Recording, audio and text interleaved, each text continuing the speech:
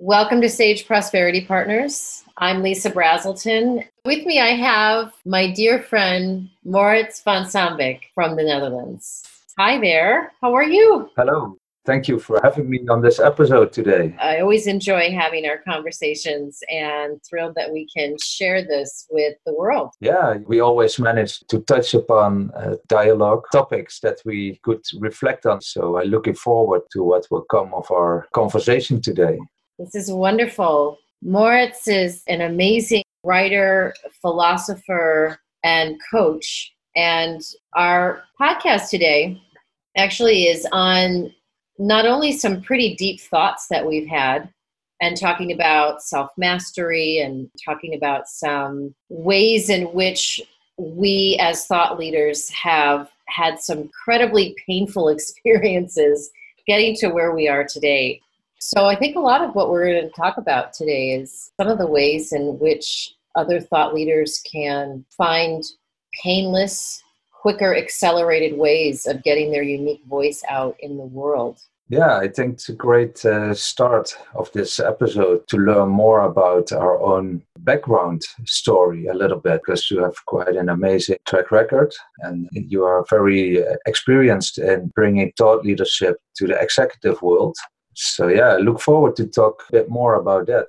Let's talk about thought leadership. I was thinking about our conversation yesterday and how did we get here from where we have been? What are some of the things that I have overcome to be in this space right now? I've been really thinking about that last night and this morning and in my yoga practice. How did I get here in this moment that I have been able to meet you? You bring the mastery of the program. I bring the mastery of the platform. And we grow. Exactly, yeah. And this whole notion we were talking about yesterday of, what were the pain points? What are some of people's pain points? I think you and I can relate to very similar pain points of how did we go from where we were to where we are today? And what can we offer to people that can really relate to where we've been? I'm a huge fan of finding shortcuts. If I can find a shortcut, I will go there. I will find a quicker way. It's like when I studied Chinese medicine and one of my teachers, master teachers, said the needle is a placebo. I thought, okay, I have to stop this and go directly to how to heal through energy, because that's a more direct path. And I love that we're able to take all of these complexities and bring them into a really simple solution. And it's been through trial and error. Yeah. Our own journey that we've gotten here. The road you traveled, you talked about that you were very feared in the corporate world. Yes. Then moved into the spiritual realms and the energy healing modalities. You found a way to align it and combine it with newfound insights and newly honed skills.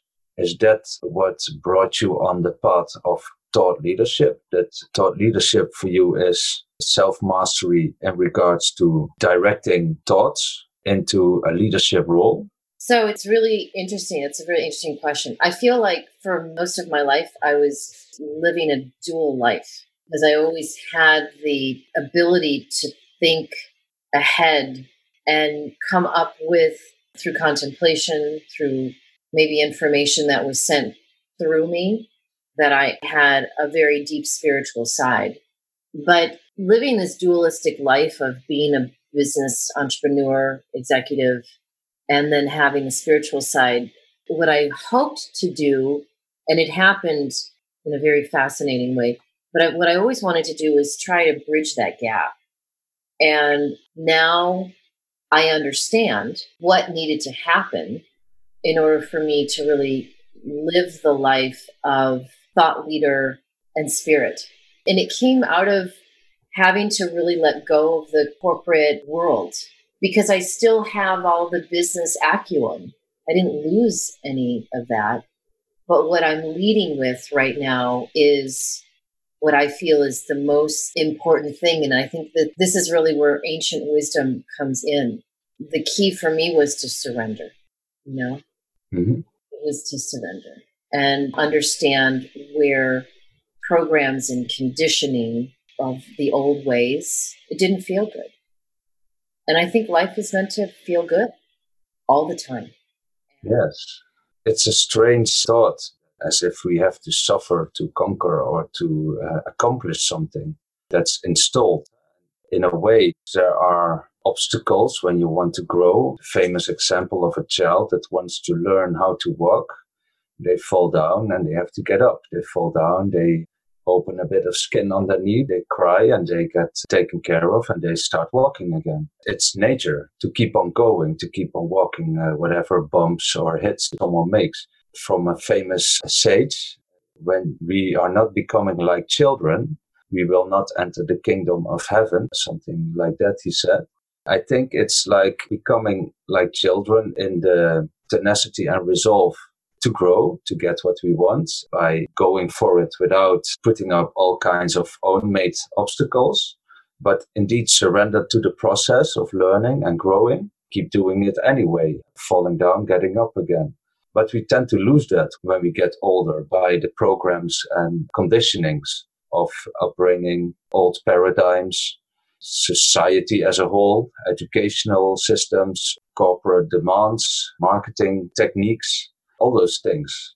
I really resonate with what you say about surrendering in that respect, that at a certain point you surrender all those layers of conditioning and take on the leadership of your own life again, like what a child does when the child sees something and wants to grab. They crawl to it, they stand up, walk, they fall, but they keep the objective in mind. Whatever that objective is, they are not in the same way consciously aware of it as we now set goals and say we have to hit that kind of target, which is very common sense in corporate settings. This many sales, this many clients, this many percentage growth rate. It all has its place, of course, not to diminish the importance of those things, but the way we approach it, the way we move forward to accomplish or reach those results, in there is the secret of joy and happiness. When it's done as the child who wants to accomplish it, the pleasure of learning new things, then it becomes a flow. Would you consider that to be what mastery, like self-mastery really is? Yes, that's what I learned that is most valuable. Even the most daunting tasks can be done with a calmness, a peace inside, with a light smile. And it is actually done before you are even aware of doing it. And there are all kinds of clever techniques to get yourself in a specific state like that when you're not in it. But I think the real self-mastery is to be back aware that you're always in that state. Mm.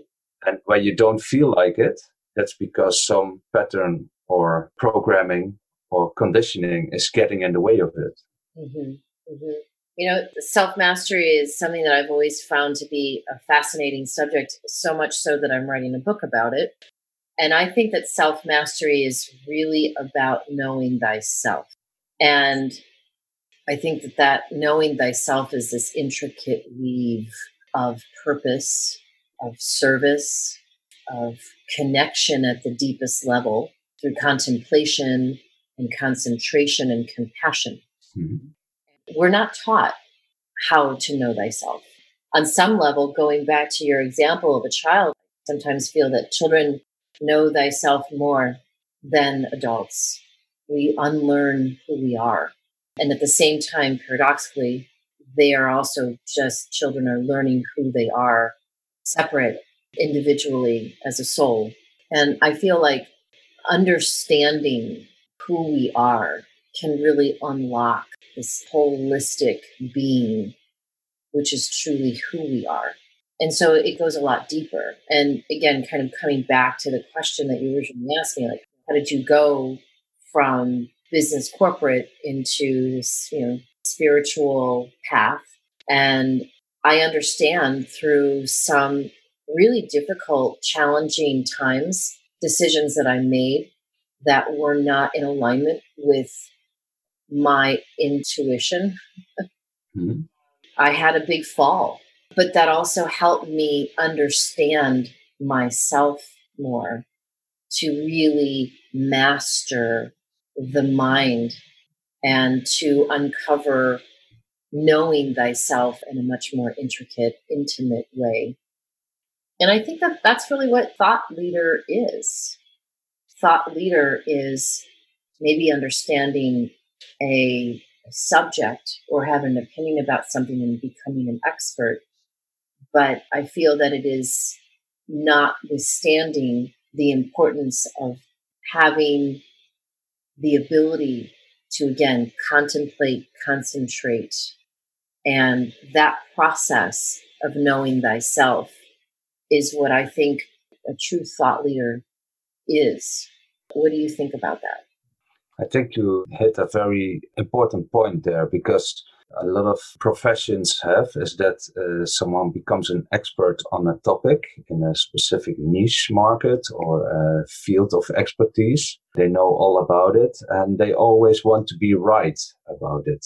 But then other people who studied the topic very deeply as well, they also feel they are right about it. So that could grow into very fierce discussions. People almost try to attack each other, or even worse, on a larger scale, what you saw in the 20th century, all kinds of global conflicts around ideologies. Where do those ideologies come from? Comes from an ideal. An ideal is an idea you've fallen in love with. So when it are different ideas that people fall in love with, they find all kinds of argumentations to support that, and then it becomes an ideology and they want to have people on board. When we take it all back, we talked about patterns, about conditionings, about paradigms.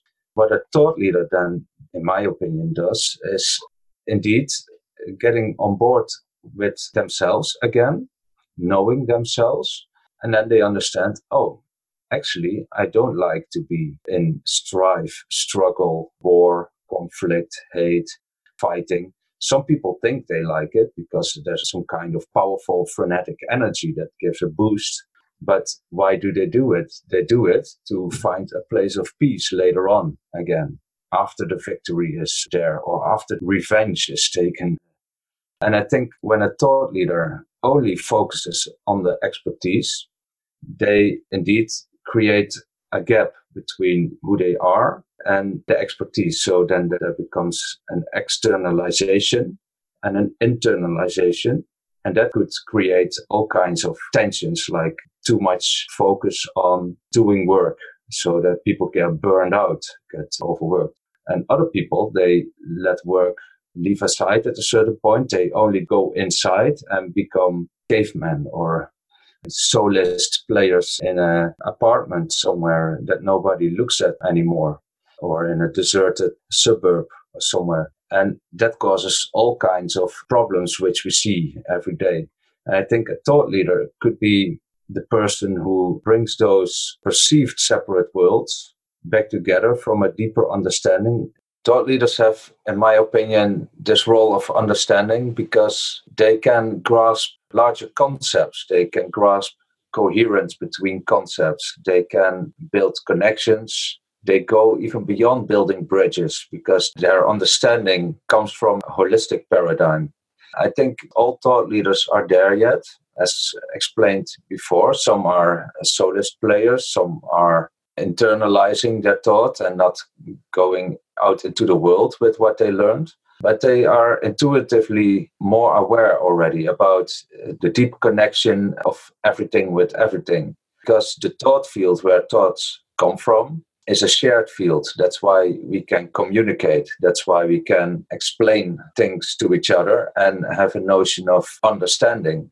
A true thought leader can grow. So when they know themselves, they understand that leading with their thought means not separating, but connecting concepts, people, structures, systems. And themselves. And themselves, exactly. Yeah, which is this whole incredible new paradigm that we are launching which is helping thought leaders really understand the power of knowing themselves through self mastery. Yeah. Yeah, that's what we are working on. I want to help them with if they want some support or guidance, because deeper understanding teaches that the worlds are not separated at all. By sharing thoughts, we open up communication. By opening up communication, we bring down barriers and we bring people together again. We bring concepts together again, and business and personal life as a oneness again. And I think that's what our program facilitates, helping thought leaders to do that. That's great. Thank you so much for that. It's amazing. Amazing amalgamy of your thoughts together. Thank you. Let's continue our talk another time. I hope our listeners enjoyed this conversation so they come back. Yes, absolutely. And we can dive deeper in topics. People can post their questions so we can address that as well. Oh, we would love that. That would be very, very powerful. Yes. Namaste. Namaste. Thank you very much. Thank you. Bye for now.